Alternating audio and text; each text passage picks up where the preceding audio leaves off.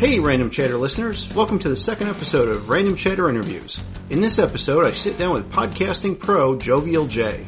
He talks about his college business and movie effects, his fandoms, and his extensive collections, as well as his really interesting Marvel mapping project. He also teases a new podcast he's working on. Enjoy episode 2 of Random Chatter Interviews with Jovial J. Shepard. All right, Jovial J. Shepard. Good morning. How are you today? Good. Good to have you. I think this will be a good time. You mentioned you listened to our very first episode of Random Chatter Interviews with Chris. Yeah, the bar is set very high. Very high. He didn't scare you off at all? No, Chris doesn't scare me. No, I'm hoping we don't lose listeners. No, Chris is good. Chris is good. So Jay, you keep pretty busy with a variety of podcasts. So our listeners here might know you from a different range of things. You are a co-host on the Agents of S.H.I.E.L.D. Case Files podcast, which I listened to, and it was great. I'm a bit humbled. You guys had me join you for the season finale this last season. We love getting guest hosts on for like premieres or season finales from the network. We've had Lou on a couple times, and it's cool just to add an extra person with other ideas in it. You know, it's just it kind of expands our thought process. So it was great that you were able to come on for that. Yeah, it was a lot of fun. Let's see, you also do Scarlet Velocity, which is your Flash show, correct? Correct. You have Green Justice, which is your Green Arrow show. Yes. And then outside of the Random Chatter Network, with the Force.net, you do Jedi Journals. That is correct. Yep, Star Wars literature longest running Star Wars literature podcast in the galaxy. In the galaxy.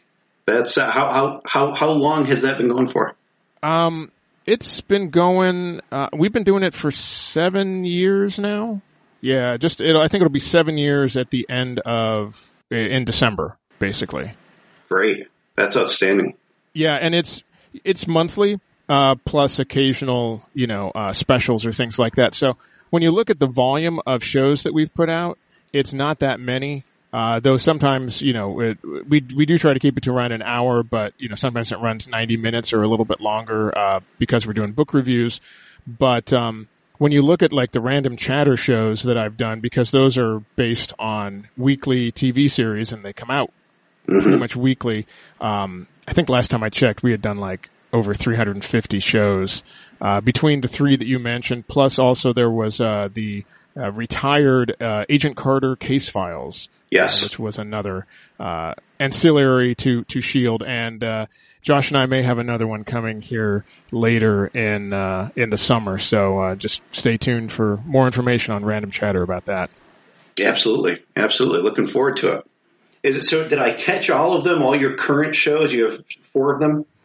Yes. Yeah. Okay. I'd love to do more. But between the prep time that it takes for this and then the actual time it takes to record and the time it takes to produce and edit, time runs out pretty quickly, and you have to be able to have people to sit on the other side. And I'm sure actually my wife would not like me to take on more stuff. I've always got weird little side projects going and stuff like that anyway. So that's absolutely. I think 4 is plenty. That's about the max. Yeah. I'm learning real quick how much, how much time it takes up. I'm a regular now on Echo Base, which is a lot of fun. Mm-hmm. I help those guys with a little bit of prep, and then we do the show. Unfortunately, I don't do any of the post-production in that right now. Lou and Chris handle that. But Chris showed me a lot of the ropes in doing the first interview podcast. He was all for us doing this. It's said it would be a lot of fun. He definitely enjoyed the show, and he said, "Hey, now that you're doing it, you're going to learn all this post-production stuff." So, well, it does get easier, and of course, it's always easy when you can just show up and not have to worry about anything else. But, yeah, it definitely gets easier, and my post-production process is down to where pretty much if we needed to, I could release a show within an hour of us recording something for the. That's not bad. So. That's not bad. Yeah. Good. Yeah, you're definitely a pro. You are one of the folks who, I know here and there I've asked you a couple questions about podcasting things because I know you are one of the senior podcasters in the group. And obviously I am a stone cold newbie. I am just I'm just scratching the surface of a lot of this stuff. So it's awesome that you share your experience and how you have done things. So I greatly appreciate it. Yeah. So very similar to Chris's, we're going to start all the way back in the beginning. You have a little bit more beginning than Chris did. Just a skosh. Not an age joke, just a factual observation. Fact, right. In fact, I think you even have a couple years on me. So we'll go back in time a bit here. Where was it that Jovial J was born?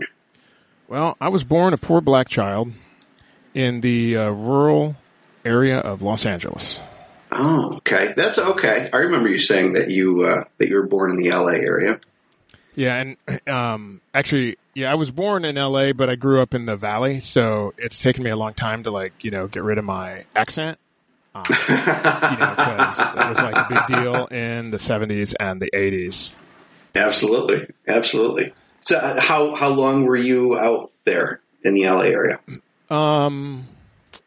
Through college, I had no compunction about moving ever. It was like, this is LA, this is cool. I mean, it's, it was my experience and it was very, small, comparatively. But, LA was such a huge area. It's like, oh my gosh, there's everything to do out there. And then, I met my wife in college and we got married and she wanted to continue her PhD program, which had to happen on a coast, due to the, work that she was doing. And it didn't work out on the West Coast. So we moved to the East Coast.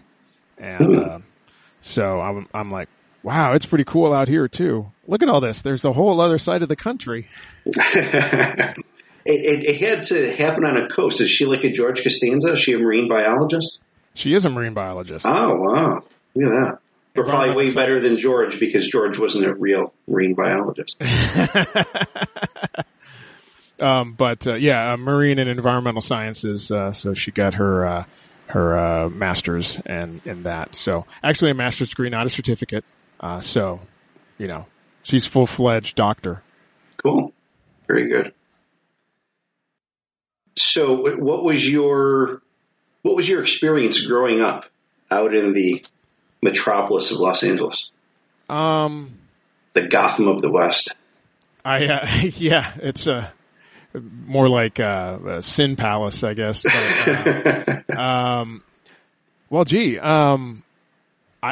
I don't remember a lot. I mean, I moved when I was 7, from the Valley down to, more Southern California, Oceanside area, near, Long Beach, Huntington Beach, Long Beach area.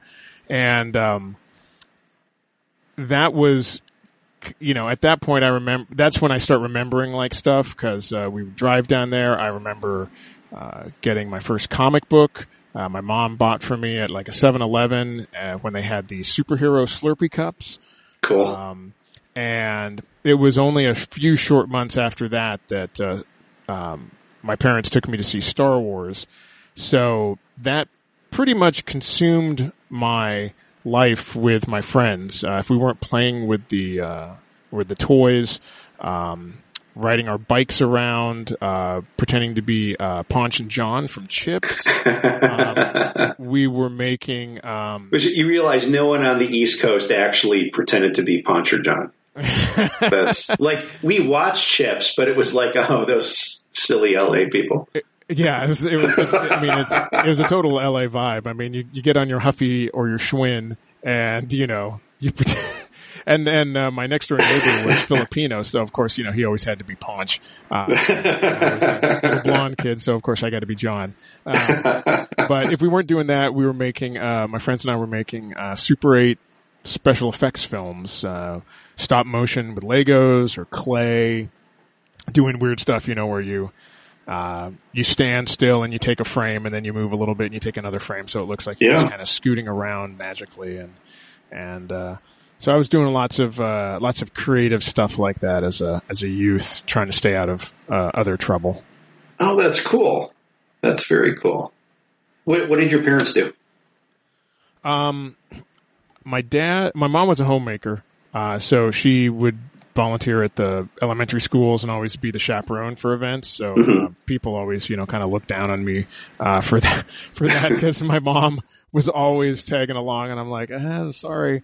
My dad was a geophysicist and worked for Texaco, which I don't know if there are a few Texaco stations left, and I believe the company still exists, but not like it did in the 70s and the 80s. So,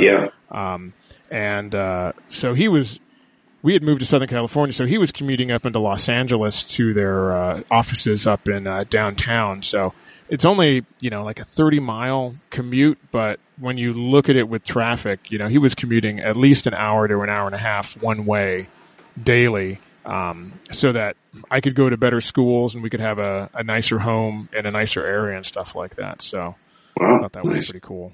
Yeah, absolutely. Do you have siblings? I do not. I had plenty of friends, but I think my parents had me and were like, "No, screw this. We're done." This one's enough. Yeah. This is a handful of enough of a person to take care of. So, I had cousins and stuff that I would hang out with and stuff, but no other brothers, sisters, or anything like that. What exactly was wrong with your parents that they named you Jovial? Well, I don't know that they necessarily named me that, but it sort of just came out later. But I was always pretty rambunctious. Those talks where people get nicknames in college or in high school or things like that, or in the military, based on their personality and stuff. And the thing I had always heard was that you can never give yourself a nickname because it's never going to stick. Because you want to call yourself, Butch, but people look at you and go, "You're not Butch. I'm not going to call you that. That's stupid." Right. Jovial is like, I picked that for myself when I started working on the online version of Jedi Journals, and because I wanted to do alliteration, very much like because the Jedi Journal started out just as a comic book based website on my own, and then shortly after that on rebelscum.com, and so I called it Jovial J's Jedi Journals, and just very alliterative, very much like Stan Lee would do in the comics that I grew up reading and stuff like that. And it kind of stuck, and I mean, it's very applicable to, I think, my personality, and people didn't dismiss it, so it seemed to, work. Yeah, absolutely. That's great. What, so you mentioned as a kid you were doing kind of like some fun film stuff, with some of your friends, and you picked up your first comic book. You saw your first Star Wars movie. What else happened with this? Where else did some of this interest go? Did you, when you got into college, were you still doing some of this stuff? What were your interests there? Well, because through like school, I was being asked, what do you want to do what do you want to go to college for? I'm like, I don't know. Like, there wasn't any one subject in high school that really appealed to me, and I kind of decided, growing up in Southern California and being a huge film fan, just any kind of films, but special effects primarily, had been my interest. Star Wars, of course, changed an entire generation during the late 70s and the 80s there. So I decided I wanted to go to school for film. So, of course, where do you go when you're in Southern California? You go to USC, and so I was actually in school for film, and I was trying to get into the production program, which is a really, really hard program to get into. And I ended up not being accepted to that, but I did get into the sister program, which is film criticism. And it's called Critical Studies. And so I got my degree in basically film commentary and criticism. So I didn't get as much hands-on filmmaking work as people going down the other path. But a group of friends, two other guys and myself, started a special effects company in college to provide a service to student filmmakers for free. Basically, we'd get the experience of working on doing special effects, practical effects for the most part, because we weren't doing blue screen. Definitely, there was no CGI and stuff at that right. point. The computer labs at SC were just barely coming online. In fact, one of the directors of a film that we worked on went on to direct Finding Dory. And, no kidding. Lee Unkrich, and he was doing traditional film, but was also working in their computer lab, which is basically where the founding fathers of Pixar worked in the late 80s and early 90s. So we created this special effects group called Optrix, and I was doing a lot of the design work, and I did logo work, and I found that I had a lot of because I used to draw a lot as a kid as well, so I did a lot of the drawings and the storyboards and stuff for us. I came up with our logo, and we had business cards and everything, and we just decided to make this service for students because the year before we started the group, we had heard about some students injuring themselves doing what you wouldn't consider a special effect, but basically film is an illusion. And it is. They forget. No. Point. I just saw Wonder Woman and it was real. I know it appears real to you, but they didn't actually go back and shoot it in 1914. Oh. So, but for example, like there was a student, he wanted to get the effect of a knife being thrown at the camera lens. Oh no. So of course, what's the best way to do that? Of course, is to throw a knife at the camera lens. And oh no. They were smart enough because the camera's a rental from the school. You don't want to damage that. So they put, some kind of plexiglass or something in front of it. Well, when the knife hit that, it bounced off and it actually impaled itself in the director's arm. And severed a nerve. No. He had lost partial mobility. And so we'd heard about stuff like that. So we would, free of charge, we would review students' scripts and make recommendations. If they wanted to use us, fine. If they didn't want to use us, please use our recommendations. Like, they were going to hire a stunt guy for this one set, where they were hanging a guy upside down. The mob was torturing somebody, and they set up cinder blocks, and the mob was going to be swinging the guy at the cinder blocks. But they were hiring a stunt man, so he knows how to rig himself. And, well, what about the cinder blocks? It's like, well, he's a stunt man. He can, pull himself up and over those. It's like, yes, but what happens when he gets tired and he accidentally hits himself? So our first job was we built, I think, 5 or 6 foam cinder blocks. Yeah. And, are carrying these around campus, making them look like they're really heavy. And then you start juggling them. Yeah, exactly. And then do fun stuff like that. So we got involved with a number of things, and we just had the productions pay the cost of whatever it cost to build the stuff. And we had a guy that was specialized in makeup. We had a guy that specialized in kind of production management. So he took care of keeping things on schedule and planning with the directors. I did a lot of design work, and we had another guy that had a background in knowing how pyrotechnics worked, even though we couldn't use them. So we had to come up with some alternate ways to do things with air mortars, blowing dirt up and using flash bulbs to make it, to simulate, gunfire and stuff like that, which on student films works really well. So we had a nice little crew and got a lot of work. And I think everybody else is still working in film in some fashion. Wow. That's really cool. Not you. East Coast. You moved to the East Coast where there's, the filming industry has started to slowly take off in certain pockets out here. Oh yeah, but, there's a lot of film going on here in Baltimore. House of Cards, Veep, The Wire was shot here. There's a lot. They've shot parts of some of the Marvel films here in Baltimore. One of the Die Hard films was shot in Baltimore. Baltimore stands in for DC a lot, just because of its proximity, but also, there's a similar architecture that they can use. Sure. So I could get back into it if I wanted to, but I'm kind of set in my path for now, because hopefully I just want to retire soon now. That's what I'm looking forward to. That's now the goal. Yeah, it's funny how priorities change the older you get. Yeah.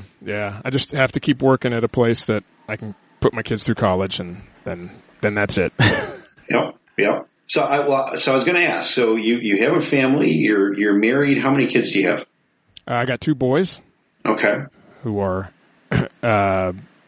almost college age and college age right now. So we are at the close to the end of the journey here, which is pleasantly surprising and exciting and a little disappointing, but it's been a long, hard, fun road. So I'm glad we're here. Sure. Well, it's very apparent that, in our Slack channel, and for those of you who are listening, just $1 a month donation to Patreon to Random Chatter gets you into our Slack channel. You get to interact with hosts and staff of the network along with other fans. A lot of fun. Jay is a pretty regular presence in Slack. He gives a lot of fatherly advice and some really bad dad jokes. Yeah, that pretty much sums it up.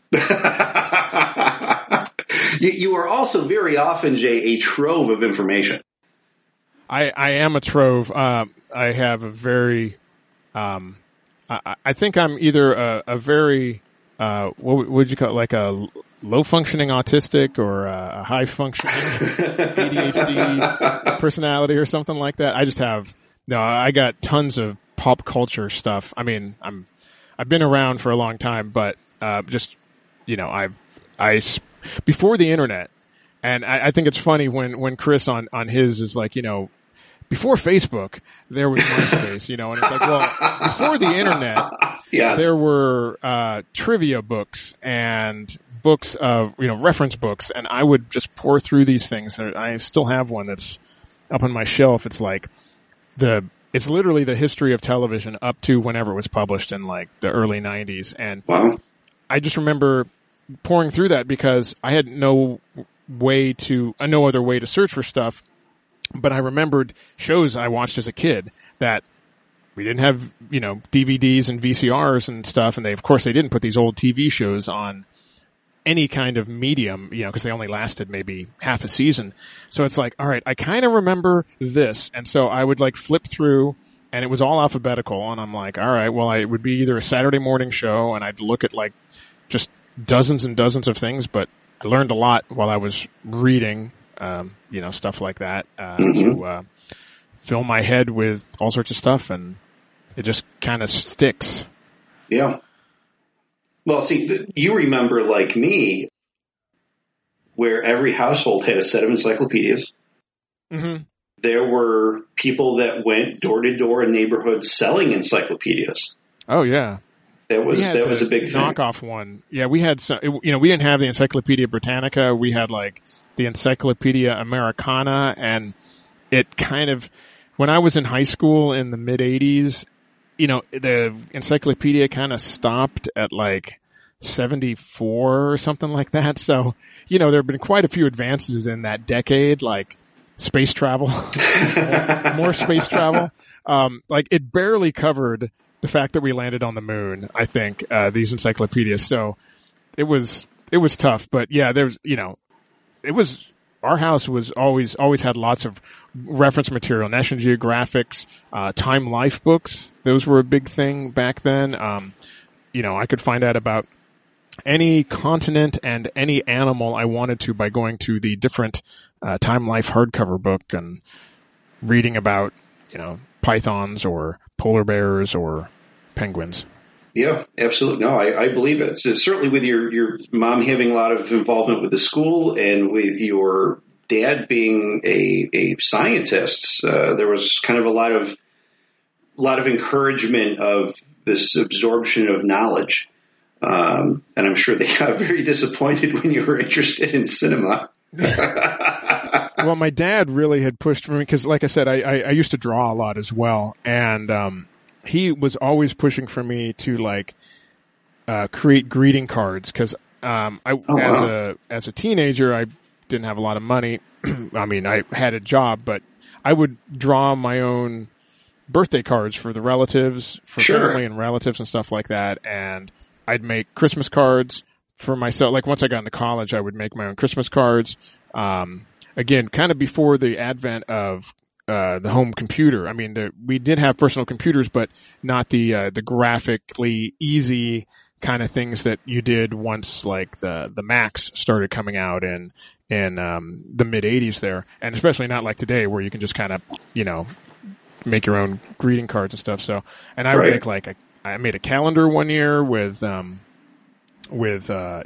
months of different cartoon drawings and stuff on it. Oh, cool. All sorts of stuff like that. So he was really pushing for me to do that. And I was just like, that's not really what I'm interested in, but thanks for encouraging me at least, so it's, they always encouraged me, to my potential, even though in high school and probably in college, I don't know that I ever really, achieved that full potential with my grades and stuff like that.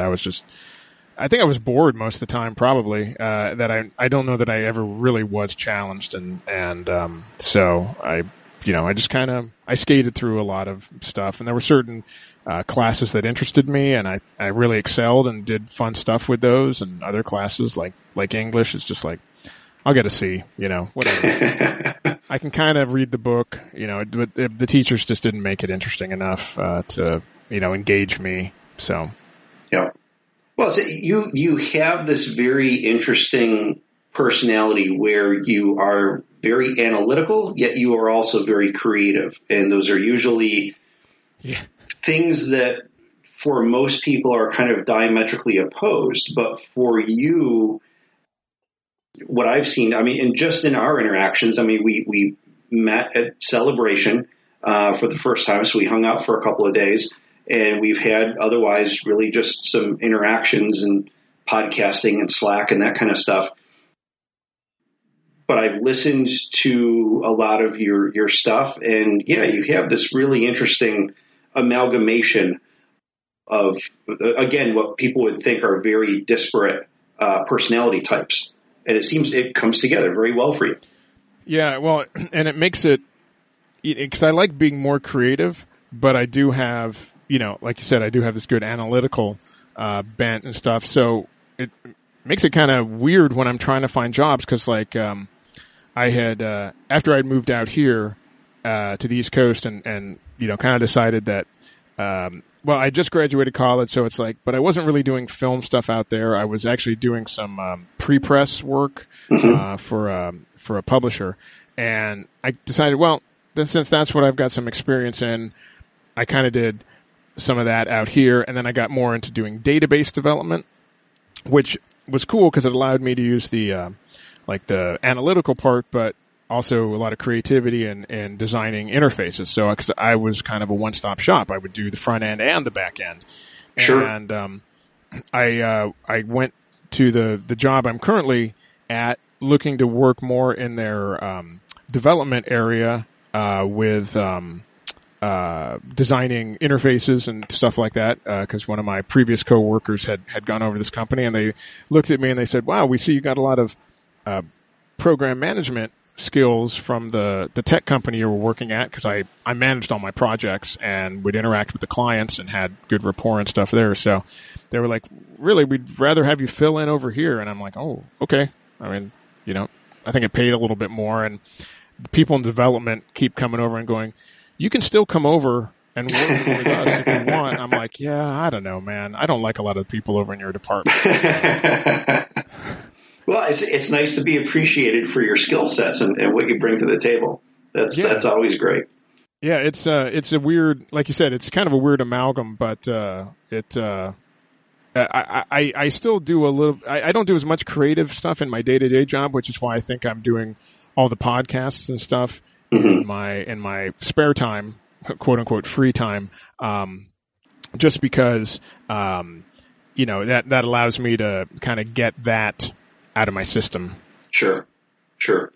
And I think I told you before, when you asked me to be on Case Files for the Agents of S.H.I.E.L.D. Season finale, I was intimidated by you guys because you and Josh bring this depth of analysis of the show and different thoughts and concepts and perspectives of things that I watch the show and I think about some things with the show. I enjoy it. And then I like a few days later, I listen to your show and I'm like, oh my gosh, how did I miss that connection? Or why didn't I think of that? Or the stuff you guys would come up with that you do come up with to me is like mind blowing.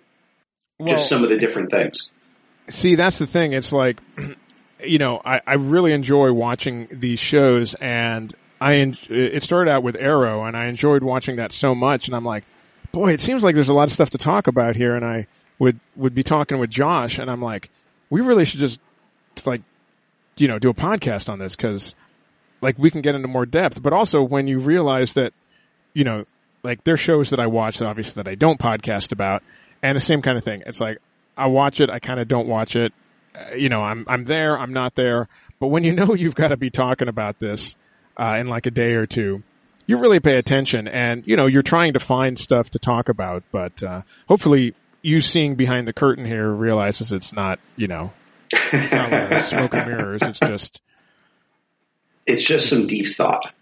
Yeah, just some hard work. Yeah, just no big deal. No big deal. What's the how far back do you and Josh go? When did you guys meet? How did this whole podcasting thing happen for you guys? Man, I want to say I think it was 2010. So really, we haven't known each other that long, but man, we are brothers from another mother because I can come up with something that from my past, from my experience, and the same thing occurred to him. I mean, we both were, about the same age when we saw Star Wars. We were both into the same things as kids.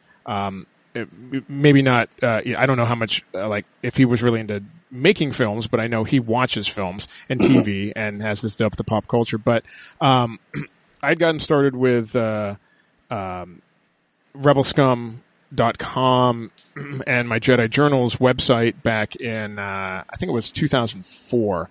I finally, after being online for, close to half a decade or something like that, I realized I was looking at a lot of stuff and I wanted to give back. So I started my own website. They offered me to join them. So I got involved with Rebel Scum and the Force.net, which are, owned by the same, person, Philip Wise. Mm-hmm. And in 2006, the guy that runs the Force.net, Dustin, put out a feeler for podcasters to come and pick up. We kind of had a little TFN podcast going for a little bit. It was kind of like what Chris had described on his episode, where it was just like little 15 or 20 minute sound bites, a little bit of news and stuff, but it wasn't anything like what we would consider a podcast now. And we got these two guys, Jason and Pete, to come on, and we loved what their stuff was. So I was because I had been involved with film and audio production to some extent, and I had been involved with this other TFN podcast. I was kind of the go-to guy to help them understand how the network was going to work and how our website worked, and just kind of be there to help them get interviews set up and everything like that. So, and I would be on the air occasionally with them. And then Jimmy Mack came on at one point, and they had a big fan event for official picks in Dallas in 2010 called Fan Days, and it was they do Fan Days events with the Dallas Comic Con for a number of different franchises. Sometimes it's just sci-fi or horror, but they did an entirely Star Wars one, and the guys really, really wanted to plug this, and so they hyped it up for probably 6 months on their show, and a lot of the regular listeners who had been on the forums, the Rebel Scum and Facebook forums and stuff like that, were going to come out to the show. And being part of the network, I went out there, and Josh was a guy that I had known from the forums, and just from an online standpoint, he would submit artwork that he was doing when he's listened to the show, and just was one of the early adopters of, a really big Forcecast fan. Yep. And so I wanted to hang out with him, and I think actually I needed a roommate for the hotel we were staying in, so I just said, hey, you seem like a pretty decent guy. Of course, I've never met this guy, but just based on his online personality and what I had seen, I thought that, okay, this is probably a safe bet. And so I asked him to room with me, and I just remember, like, one of the first nights, like, we turned out the lights and we were just chatting about something, and he had the weirdest reaction because he said, as soon as the lights went out and he couldn't see me anymore, but he could just hear my voice, he's like, it's like he would stop and I'd ask him a question, but he wouldn't respond right away because he would think he was listening to a podcast. That's great. So we started talking and hanging out a lot more, and we'd see each other at the various conventions, and just like I said, when we were watching Arrow, and I said, hey, I was looking for kind of another outlet, and I saw that CW was starting this really cool Arrow podcast, which I didn't feel was getting the buzz that it needed, and I really wanted to talk with more people about it because it kind of seemed to come out of nowhere, and there wasn't a lot of discussion online and stuff that I could find. So I wanted to kind of fill that gap, and at the time, the podcast on Random Chatter had kind of petered down because the hosts from Random Chatter had moved over and were now working on the Forcecast. Right. So I made a deal and said, hey, I can keep the network going here, and I've got an idea for this one show. And then at that point, as we started that, we also kind of knew Agents of S.H.I.E.L.D. was coming, and so I was kind of thinking that is really, really what I want to talk about. Arrow is cool, but Marvel is like where it's at with the Marvel movies and everything like that. And absolutely. So then I said, hey, you got time to do that? And he's like, sure. And then Flash came along. I'm like, we can't miss this because Flash is your favorite character. And so he's like, okay. And meanwhile, he's doing another podcast with one of his friends that he met through the Forcecast fans and stuff like that called Techno Retro Dads, where it's two 40-something dads who both have kids that are both into pop culture, talk about growing up as a child of the 70s and the 80s and sharing that content with their kids now in the 21st century. It's a really fun show, but he got into doing that show because of the stuff that he was working on with me, and cool. We're just kind of growing this big list of shows that we do now. Yeah, absolutely. Absolutely. And you guys have really complementary personalities. So listening to you guys on S.H.I.E.L.D. is a lot of fun. And the kind of the different roles that you've each settled into, that, this is the part that you do and this is the part that Josh does. And it works very well. It works very well together. You guys have a nice formula. We have a similar outlook on the way that we want to do the shows. We don't have any kind of adversarial relationship. I know there's some shows like setting that kind of stuff up where there's one person that's really for something or someone's really against it, or the two personalities really don't get along well together, and that makes for quote unquote entertainment. But we really are fans first, and we really enjoy what we're doing and talking to each other. And if you listen to the various shows, like Arrow is one that comes to mind with our Green Justice show. We had both really enjoyed it the first couple seasons as far as the TV show went. And then the third season was okay, but for me personally, the fourth season really went off the rails. And a lot of people, online, there's been a lot of bashing of the show. Josh was enjoying it more than I was, but we can dismiss from our feelings and talk about it in an analytical way, just as a piece of entertainment and the good stuff that is there. We always try to find something positive to say about any episode. We don't just come in and say that we dislike something without having reasons to back it up. And of course, we respect each other's opinions, and it's just it's a really good partnership. And I love recording stuff with him, and that's why I want to record more with him, because it gives me a chance to kind of hang out with him. But time permitting. Yeah, absolutely. Well, there's something to be said, and I think one of the biggest things that I appreciate as a listener of podcasts is kind of that relationship that you described. I mean, it's one thing to have folks who have different opinions, and I like to hear people who have different opinions and kind of have to justify them and talk through them. And, I find that interesting, but there's certainly something to be said for people basically just listening to two buddies hanging out and talking about something that they enjoy. Yeah. And that's what we try to, that's kind of, I think, our way behind the scenes premise. It's like, we're doing a show, but if we weren't recording this, and we had the ability to, talk to each other, which of course we do, because he lives in Colorado and I live in Maryland.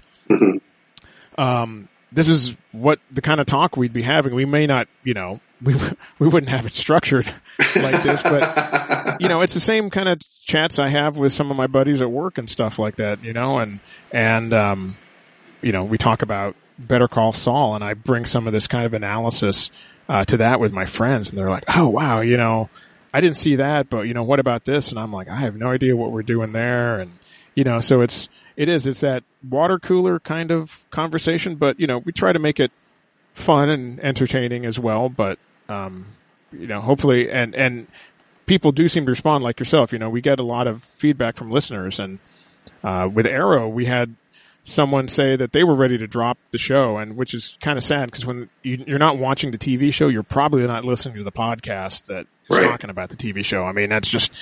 That's the one downside of the shows that I do. It's like, you can't just say, hey, listen to this, because without the context of the television show, if you don't watch it, it doesn't really mean anything to other people. But, they wrote to us and they said, I wasn't going to watch season 5 of Arrow because season 4 was so bad. But you guys were keeping such a positive attitude about stuff, and, what you thought was going to happen, and I stayed with it, and they continued listening, and they sent us that at like the conclusion of season 5. And I was like, wow, that's pretty cool to know that, we're actually affecting what other people are choosing to listen to as, to do as a form of entertainment. So that's cool. Yeah. That's really neat. Makes it feel worthwhile, and just, it's a good feeling. Yeah. Oh, absolutely. Absolutely. Well, and that's kind of what it's about. It's, aside from the big bucks that you're raking in for doing the podcast, woo, living high on the hog from that. Yep. In fact, good news, by the way, in talking to Chris and Lou, just simply for volunteering to do this show, we're going to add an extra 0 to your salary. Oh, that is sweet. Yeah. Is it before or after the decimal point? Because that's really where it matters. Yep. Yes, it is. Okay. Absolutely. Your wife is going to be thrilled. Yeah. It's really good news. Really good news. Don't tell her. She's out right now. You've mentioned through our discussion a lot of different things that you are a fan of. What is your favorite fandom? Oh, man, it's boy, for a while Star Wars is the one I've been with the longest, and it's the one that resonates probably the most with me, but it's getting so mainstream. I don't know, it sounds weird for me to say that. There's so much stuff out there now that I really have to pick and choose what I want to do with that franchise. I'm enjoying the films enough, but and with Jedi Journals, of course, we read the books and the comics and magazines and stuff like that. But I don't interact with that franchise the same way that I did a decade ago. Right. So it's been a lot of fun, but it doesn't give me my primary entertainment value, I think. I would probably say the Marvel Cinematic Universe films are doing that just because also they've got the television component. They've got the shows on Netflix. There's something coming out, whether it's on TV, on Netflix, in the cinema, there's something coming out every couple months for that. Yeah. And I'm really looking forward to seeing The Last Jedi in December. But before that, I've got a Spider-Man movie, a Thor movie, an Inhumans TV show, and I think another Netflix series, The Defenders, starting, and potentially I think The Punisher, I think, is also coming out at the end of this year. So, there's a lot of stuff going on with that franchise that really engages me, and just keeping up with some of the comic books for Marvel and or DC right now is really fun. Yeah, there's a lot out there to consume.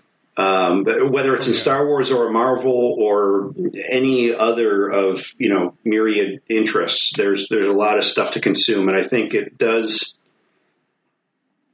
it can be overwhelming. Sometimes you don't know if you're not in it from the start, you kind of wonder, you might have an interest in it, but you're trying to figure out what your point of entry is. Yeah. So as you don't miss something. Well, that troubles some people. That I have a collector personality as well, so whether it's OCD related or not, I don't know. But when I tend to get into something, I kind of maybe overdo it. So I've been trying to work myself out of kind of that collecting mentality where if I don't have all the books, because at this point, like with Star Wars, like up to X, I had all the books, but they just keep coming out with other stuff. It's like, you're never going to get it all. I mean, that's right. If any advice I could give to my younger self is you're never going to be able to get it all. You can try, and a lot of times I think that collecting is like really where I get the kick. Like that's what is my endorphin high. It's the hunt and the search for something, because once I get it, it's like cool, and I can read it or play with it or whatever, consume it. Mm-hmm. But all right, great. Now it's taken up space in my house. It's like, how often am I going to revisit it? You say you don't get in from the start, with comic books, right? You can't have really ever been there from the start. No one's ever gonna, very few people were like, oh yeah, I bought, Action Comics #1, or I bought, right. First Fantastic Four or something like that. But, I've spent the last couple years realizing how much of a fan of Jack Kirby's artwork I was. Mm-hmm. And so, yes, I cannot go and buy all these individual issues, but they've got some amazing collections in hardcover or in trade paperback, and from DC and Marvel. So I've been spending time trying to track those down for reasonable prices, because honestly, some of the stuff that's out of print, even of a trade paperback, which is reprints to begin with, people are asking crazy money for some of this stuff, and it's like I just refuse to spend $100 for something that was $20 originally. So that's the kind of stuff that I get into, because I'll get into a fandom or something I'm just interested in, and I kind of dig into it. If I did this with my job, I'd probably be a lot further ahead, but, the stuff that I work with on a day-to-day basis doesn't really engage me to a level where I want to, look at it in my off hours and find out more information about how stuff works. So, sure. But like one of the things that I tracked down and I've been looking for a while on eBay, I remembered as a kid having some kind of binder.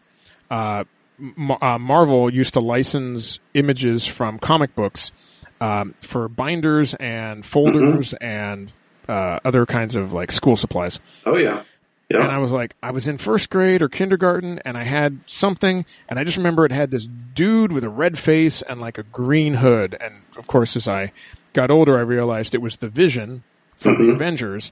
And I realized one time when I saw a cover for an Avengers issue that this was the image. They had used this comic book cover as the cover for the binder or whatever it was. So then I started doing online searches and I found that Mead used to create these 3-ring binders. Yeah. And I'm like, okay, well, let me go look on eBay. And, you know, people want, again, crazy money for something that was, again, I know it was $1 or whatever at the time, but, you know, it was 30, 40 years ago. So, you know, exactly. $20 would be cool. So, I just put a search in and at one point it popped up and nobody else was bidding on it. And I got this 3-ring binder that was, again, 40 years old. It looks like it never has been used. The plastic is not yellowed. It's not broken. There's no cracks in the outer casing. It is beautiful. And then I use it to put, you know, like fan-related papers and stuff inside. Yeah. So it actually gets a use now. It's not just kind of just sitting around. So that's neat. Yeah, there's a lot of stuff out there, and I think to some extent I have no illusions that my collection of anything is as extensive as yours is. But kind of a similar mentality with the books, with the Star Wars books. You know, the old EU, what is now Legends. I probably had. Yeah, I could say safely I probably had somewhere 80 to 85% of them, and read them. A lot, yeah. Yeah, it's a lot. It takes up a lot of space. And books to me are something. They are something that I rarely get rid of, and certainly on rare occasion, if I do, it's either I give them to a friend or to a local library or to a book sale or something like that. I've never gotten rid of a Star Wars book. They are, one, it is something that I love. So I can't imagine, well, gosh, I spent however many hours with this book and I don't want to part with it. Even if it was a book for me. Yeah. I still want to keep that because I had a relationship with this book for a period of time. And it's also one of the reasons why while I have consumed some books as audiobooks, never a Star Wars book is an audiobook. And I know that to an extent, at least with some of the newer ones, I'm missing out because I know that some of the readings and the performances are really fantastic. Yeah, that's what I hear. But I don't because I like to have first of all, I like to have a physical book. And that to me is there's a certain experience that goes with that. But also in terms of keeping the book, it's almost, you know, it goes on a bookshelf or in one of the cases that I have, you know, display cases for my Star Wars stuff, which in my house is referred to as the shrine. and maybe it's a little narcissistic, but to me, it's like a badge. It's like, hey, look at all these books. I read those. Yeah. You know, I think there are maybe 3 Star Wars books on my shelf that I have not read. I would say 2 of them are probably older movie novelizations, and one of them is a work of nonfiction. Oh, that's pretty cool then. Yeah. I mean, I try to consume, and the same thing with comics. When I was a teenager and I consumed a lot of comics, I read all of them. And if they came bagged, I would buy 2. So I could open one and read it, and the other would remain bagged. And that was always my mentality. So I think you and I kind of have some of the same thoughts on that. Yeah, well, I'm sitting in where I do most of my recordings in my office, which is 2 walls of floor-to-ceiling bookshelves that are packed. I mean, that's the problem. I don't have enough space, and I've got another 5 or 6 bookcases down in the basement with the rest of my Star Wars and trade paperback collections and stuff like that. So it's books have always been really important. I remember doing the readathons and stuff for my library during the summers, and just I would find a series of books that I liked, and read everything I could get on that particular series, which is why I always tried to find ones that had more than just like 3 books. And of course, growing up, they weren't publishing Star Wars books more than once every year and a half, basically. Sure. Between the movie novelization and then just the few Han Solo and Lando Calrissian books and Splinter of the Mind's Eye, and that was it. So, yeah, it's. I actually recently found a first print of Splinter of the Mind's Eye. I looked high and low for that. I mean, you can get them in reprints here and there, but I wanted to find the hardcover one. No, this was the paperback. Oh, okay. Unfortunately, not the hardcover. I'd love to get a hardcover. Yeah, tracking down some of those, that was something that I did for a while, was tracking down some of the original vintage hardcovers, and not the sci-fi. So there's, for collectors of the original Star Wars books, there are sci-fi book club versions, which would come in hardcovers, even though the book originally was released in paperback. But on a few of the books, Del Rey did produce a hardcover for mass market distribution, not through the book clubs. And so it's, especially with the original Star Wars novel. The original Star Wars novel came out in 1976, and the end of the year in 1976, which is weird since the movie didn't come out till May, but that's where they got a lot of their initial hype from. And then, of course, that book went through, I think it's on its 50-some printing now, with myriads of covers, but it originally came out in a paperback. There was a Sci-Fi Book Club version shortly after that in either late 76 or early 77, and then Del Rey issued a hardcover edition around the time of the movie. So, what do you actually get? And a lot of times when you're looking, you have to know what the book is, because when you're looking for online auctions, people say, oh, you're getting the hardcover book. And if you don't know either about what the dust jacket looks like, or in some cases the dust jacket is missing. So if you don't know what the book looks like, you could be getting the Sci-Fi Book Club version, which is the more common and less expensive one, whereas the original hardcover is, can go for hundreds of dollars. Sure.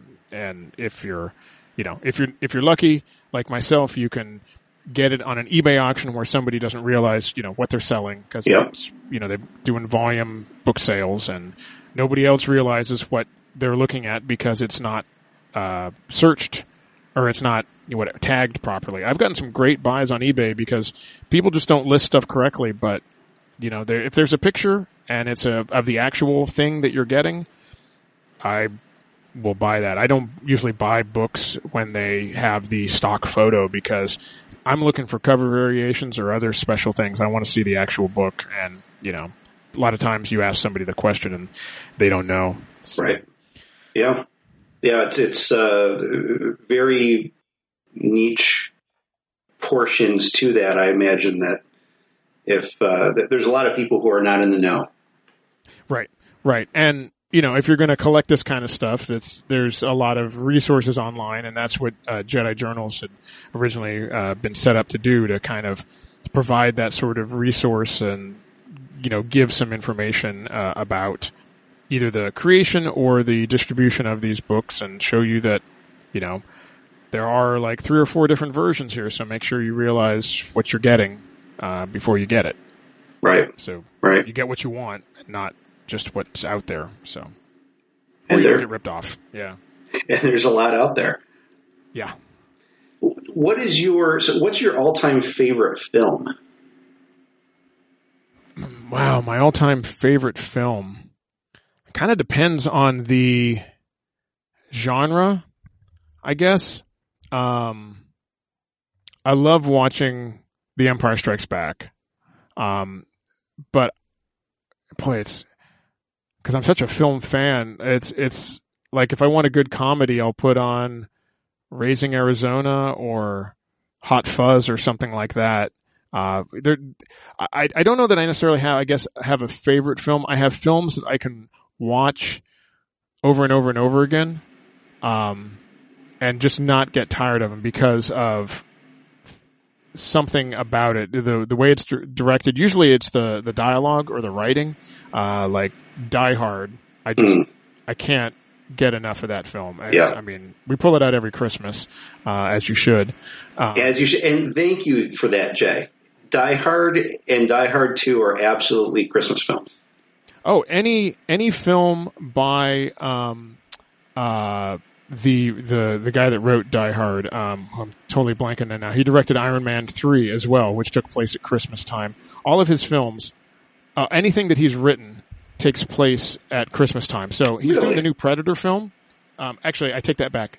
There are a couple films that he's written and directed that don't take place at Christmas time. But, Shane Black. And Kiss Kiss Bang Bang was one of his solo films that he wrote and directed.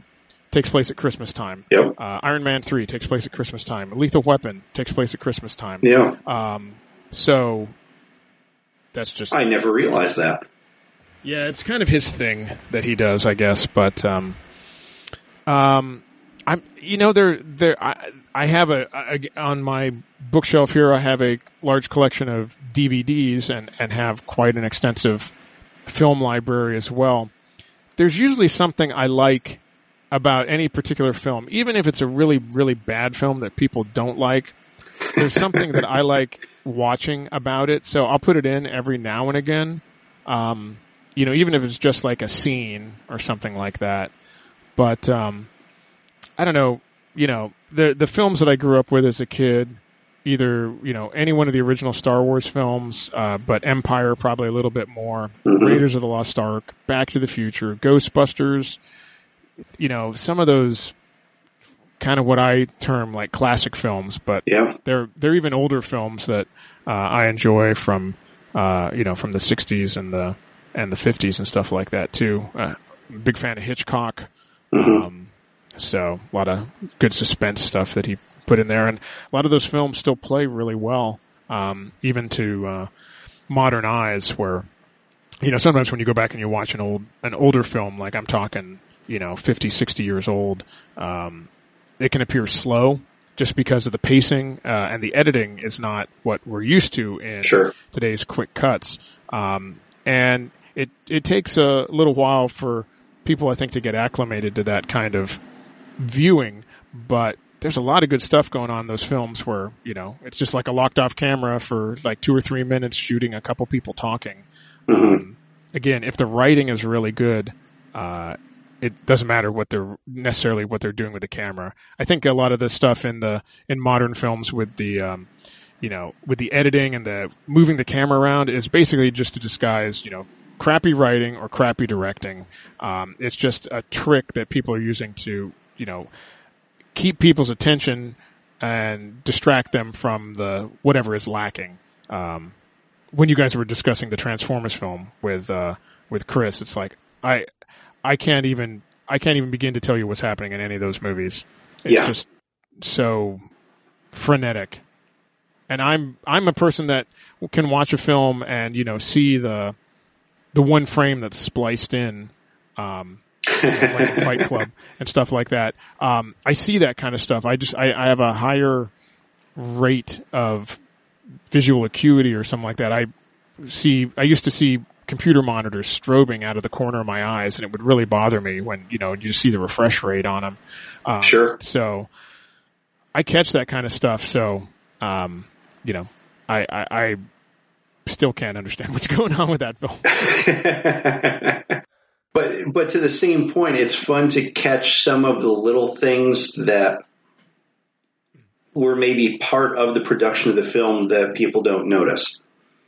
Oh, I love that. Yeah, I love that kind of the IMDb trivia page. When I'm watching a movie, I love those. That up. I'm reading through what, even if it's stuff I know, I'm like, has anyone added anything new? Have there been new stories that have come up, from the production of this? Or I love that kind of behind the scenes stuff. It's something that's actually feeding my summer project here, which is admittedly, as I said, when I get into something, I kind of dive in too deep, and this is like, I'm at the point where I'm like, this is pretty stupid, and why am I doing this? But I had decided that I think it was when the Netflix shows came out. It probably was when Daredevil season 2 came out. So it was only a couple years ago. Mm-hmm. I was like, this is really cool because they're shooting it in New York, and it's not like soundstage. I mean, some of the interiors are, but they're really shooting it on the streets of New York and in real buildings. And I'm like, this is really cool. And these are some really cool buildings. I wonder where this place is. Like, oh, I recognize that place, but I wonder where this is. And so, like, as I'm watching the show, I'm like, I'm on the internet. You can do stuff on the internet now that you couldn't do like 5 years ago. And so I'm driving around virtual New York in a Google car, and I'm like, oh, here's the exterior of the building that they used for this fight sequence. Oh, that's cool. Like, this is pretty cool. So then I would put I have a Google map, and I put a pin there, and I put a note with it, and I'm like, this is pretty cool. And then I realized, you know what? I should do this for the Marvel movies. and I'm like, okay, so I can get screenshots from the film and figure out where stuff is. And a lot of people have figured out where a lot of these places are. So I can use their information and just kind of collect it on a map. And as I'm watching the movies, I realized that people have collected the easy ones. Mm-hmm. There are other locations that aren't listed. Like, people go, I don't know where this is. It's an exterior of a warehouse. It's like, well, yeah, but where is that warehouse? I can find that. So I've done that. So I found some places that a couple people I've seen online say, we don't know where this is, like the hospital in Thor, which is not really a hospital, but it stood in for one. And so I and then I share this information back with those people and say, hey, you can add this to your website. I found this. And then I'm like, okay, so I'm going to get all the exteriors from the Marvel Cinematic Universe, and I'm going to find where they shot stuff. Okay, well, maybe I'm doing the Netflix one, so I'll finish those. I should do Agents of S.H.I.E.L.D. too, because that's part of the cinematic universe. And then, wait, no, but they're giving me information as to where they shot some of the interiors for some of these, because they're not just building sets, they actually are shooting in real locations. Like, sometimes they go to a mansion or a club. Okay, I should put those on there. Well, if I'm going to do that, then I need to put all of the other interior. So it's a rabbit hole. This is nuts. I'm almost done collecting like screen grabs of all of the locations, but I don't know how long it's going to take for me to, figure out where stuff is. But again, kind of going back to that collecting mentality. Yeah. Figuring out where something is, I'm searching around and I'm getting a little endorphin rush, and all it is doing is costing me some time, some of my free time. But I'm putting, I'm creating a document that can live on beyond me and be out there to, provide information to other people that want to know this.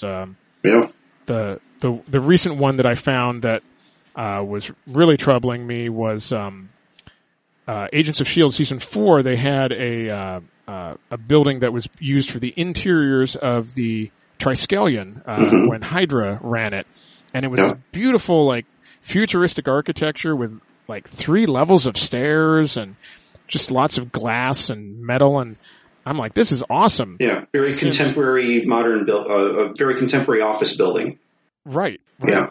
And so they shoot in Los Angeles and in the in area around Los Angeles. That's the whole deal with TV shows. If they shoot in an area, they try to stay within a certain limit. Mm-hmm. And I'm like, this does not look like LA architecture, because first off, it's huge inside. So that means it's got to be further out, like it's got to be in a newer area, and I had no idea how to go about figuring out where this was, and I just started Googling, modern architecture, and I'm looking at my screen grabs, and I happened to notice in one scene they had a sign that said like bus arrivals in the background, whereas in another shot they had covered it up with some signage, for in-universe signage. Yeah. And I'm like, bus arrival. So I started Googling stuff with that, and I found it is a new travel terminal in Anaheim that is providing bus and rail service. And it's this giant, like hangar-looking thing, and they shot in the lobby area of that. And that was such a rush to finally figure that out, because I could actually get some photos from the inside, and I'm like, oh yeah, this is totally it. Because people, are taking photos, and so you just go to Google and say, show me the inside of this, show me photos related to this, and Google is so awesome. That's cool. That's really, have you found that like different shows and different movies are, sorry about my dog. Have you found different shows and different movies are like using the same locations? Yeah, there are a few locations that do get reused. The Netflix shows, of course, are all shooting in New York, so there are certain areas that they use. And S.H.I.E.L.D. shoots in the Los Angeles area, so there's a lot of areas that they reuse, but they're pretty clever not to reuse the same location unless they can make it look different. So far, at least what I've found. And I haven't done an extensive list yet, but with the Marvel movies, the site that is used the most is Bourne Woods in the UK, which was the woods in Captain America 1, the woods in the beginning of Age of Ultron, as well as the woods in Thor: The Dark World, and it's also the woods that were used in The Phantom Menace. It's just, and what's also cool is they do film in a lot of places that other shows and things film in. So sometimes when you're looking for architecture, you go look at what other people are looking at for other shows, or, you know, locations from other shows, because people track that kind of stuff. And, you know, if, you know, or maybe you're watching another TV show and you go, oh my God, that's the same location that was on S.H.I.E.L.D. this week. And you figure out where they shot the other show, and then you can figure out where they shot the show you're interested in. So, interesting. Yeah, there is a finite list of places, but I was trying to track down a mansion I knew it was in Beverly Hills from S.H.I.E.L.D., and I had the exterior pictures of it, but they didn't give a address. So again, I just kind of systematically started working on Google Maps, going down this street and then up that street, and I found it after about 30% of my search over what is Beverly Hills. So not too bad. Oh, that's cool. That's a neat project. It really grounds a lot of these shows and movies, and you get that opportunity to kind of see the areas that they worked within and that kind of stuff. That's cool. That's well, it makes me want to travel to some of these places. The thing that surprises me the most, because again, I love filmmaking as a process and the use of special effects. So the opening of Captain America: Civil War takes place in Lagos, Nigeria, at the Institute for Infectious Disease and Control, or something like that. Yes. Well, all the exteriors were shot in San Juan, Puerto Rico. So the exteriors of the buildings that Sam Wilson is standing on, and where the truck is. But they did all of their location shoots in Atlanta. And the building is in Atlanta. But they seamlessly, using special effects and other film trickery, make you think that the building that they're having this big fight at, and the little marketplace from the opening shots of the film, they make you think they're all in Nigeria, but sure, they were both shot in downtown Atlanta. Interesting. It's incredible. And you put the pictures up, and there's no doubt that you're looking at the building that's in Atlanta. Yeah. But the stuff they do and the way they cut it, and just the things they can do with special effects now, even on a TV budget for Agents of S.H.I.E.L.D., just blows me away. So it's just a testament to the filmmakers that when I watch those films, I totally believe that we are where they say we are. And then later I like going in and saying, okay, now I know you tricked me, but like, where were we actually? So. Yeah. Yeah, no, I agree. It's really neat. Yeah. Those exterior shots that they do, I a couple months ago had the opportunity to travel down, a little south of Atlanta. And there's so much film production now that's going on in that area. Oh yeah. A lot of the Marvel films are being done down there. And, there's one particular town where, The Walking Dead is filmed. Yeah. And actually took some time. It wasn't far down the road. It was 15 minutes down the road from where I was working. And went into that town, and you walk down the town, and you walk down, whatever the main street is of the town, and you get this vibe. You're looking at architecture, you're looking at buildings, and you're like, yeah, I've been here before. I've seen this. Yeah. The signage is different, and they might have managed to make, light posts disappear in the show or something like that, but you get that feeling that you've been there. And then interestingly enough, you get to the end of that street and boom, there's Alexandria. they built it, full size, life size. Here's the walls. Here's this, subdevelopment that's been featured for the last couple seasons in the show. And, really, really just, mind blowing what they've done. I mean, they built a full film set in the town, and they use the town for so much, for establishing shots and all sorts of other things. Really, really neat. Well, it's just amazing the small stuff that they go to, the level of detail for things that people probably wouldn't see, except crazy people like me that freeze frame. Daredevil was doing a shoot. They're like in Brooklyn, but they're trying to make it look like they're in Midtown or over on Manhattan. And they actually changed the street signs because of stuff that was said in the show. Sure. And so it's like the street signs are great because when you can freeze frame and go, oh, I know exactly where they filmed this. But then you go look at that intersection and that's not what's there. And you're like, why would you guys go to that level of detail? But, that's what they're doing. They're just being creative like that. So that's neat. There's a lot of films I found. If you've ever been up to Newport, Rhode Island, where they have all these old Gilded era mansions, both exteriors and interiors of several of these mansions have been used for a number of films and TV shows. One, they get huge wide open spaces if they need that, but then also if they need something a little more opulent and they need something essentially as a mansion or, some other very ornate space like that. Yeah. I know one of them in particular was True Lies, one of my favorite movies. Oh, I love True Lies. Yeah. The ballroom scenes were done in this one particular mansion.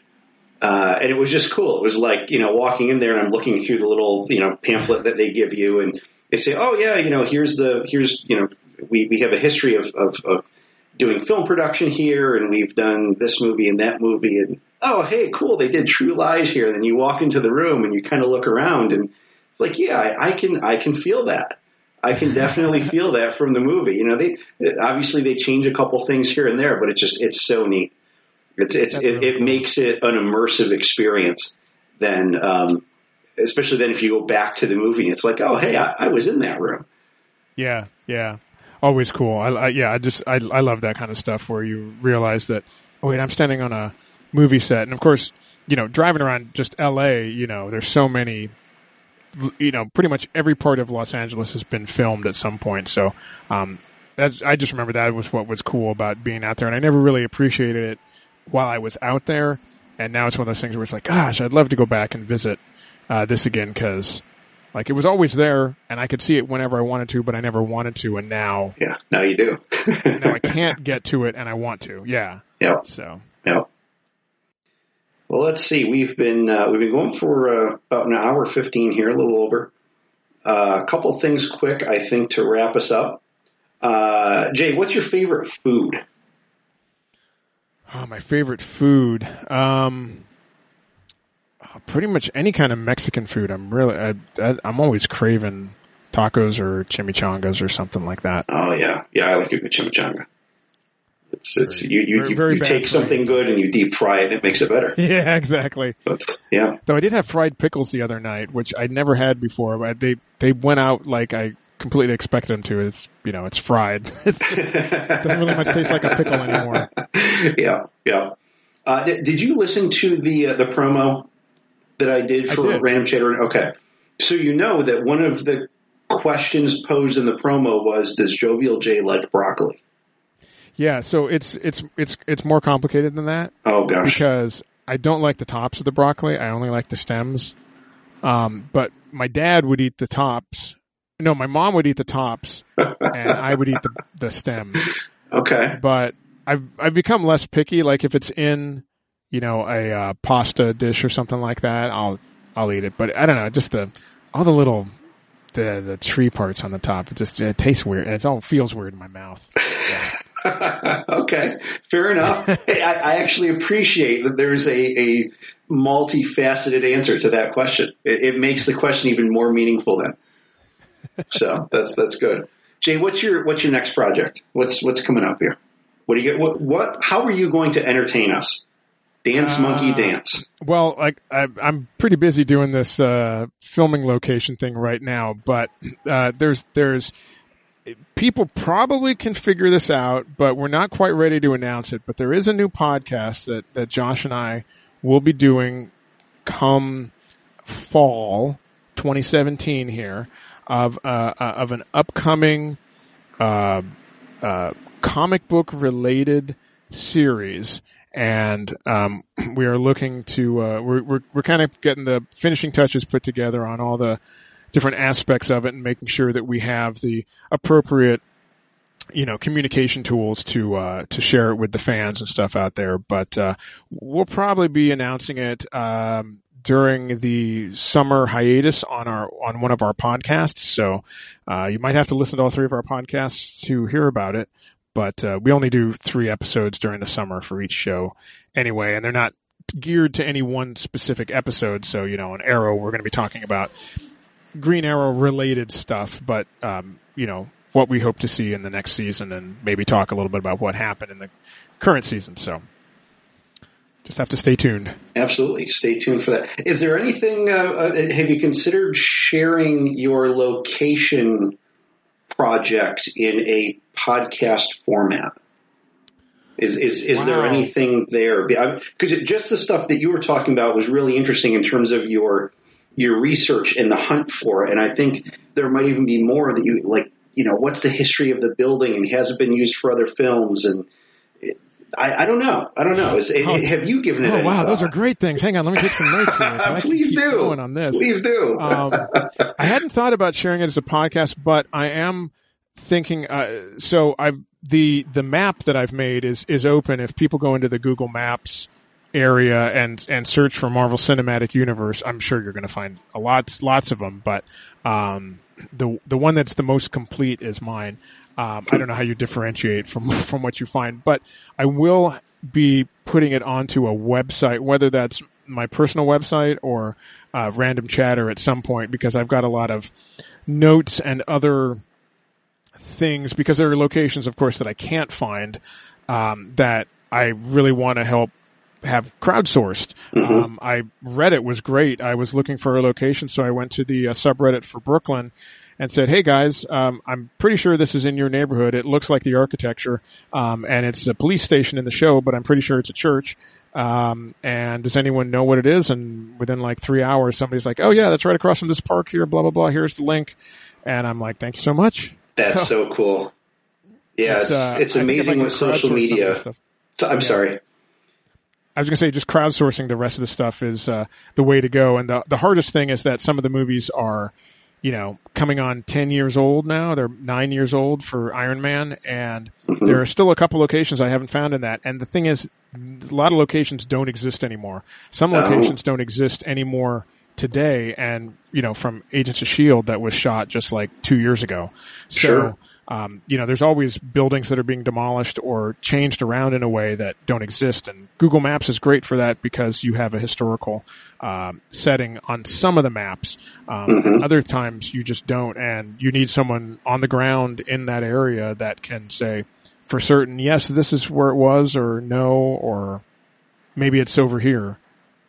Yeah, that's neat. That's really interesting.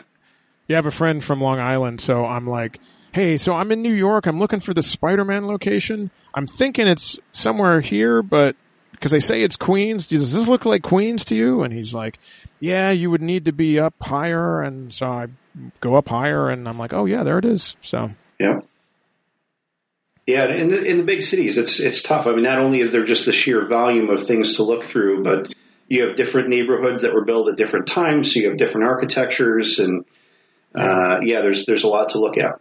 There's a lot to look cool. at. I get it. I'm getting to know a lot of these areas. I'm getting to know Atlanta and its environs, New York. I'm looking around all sorts of other cool places in LA, just to, see the breadth and depth of stuff like that. So yeah, there will be ways to see these on, online at some point, in the near future. Oh, cool. I look forward to it. I'll definitely check it out on Google Maps. Cool. That sounds really neat. You just with all the mention of New York City, are you planning on going to Comic-Con? I am not. I did that, 4 or 5 years ago, and it was pretty crazy at that point. And from what I hear, it's getting worse. It's like San Diego Comic-Con. So I'll let the other good folks on the network check it out and report back with all the cool stuff that's going on. We'll be sure to. I'll be in the craziness for a couple days. All right, sounds cool. Well, Jay, thanks a lot for giving us some time on a Saturday morning. I understand you're going to see Wonder Woman this afternoon. Yep, getting ready to go see that with my son. So I'm excited to see what DC's got. Marvel's been really knocking out of the park, and I hear DC's done a good job on this. So hopefully this is a step in the right direction for them. So, well, the buzz has been good. Everybody that I know has seen it liked it. So. Yeah, it is definitely a good movie. I very much enjoyed it. I went with the family to see it last weekend. So cool.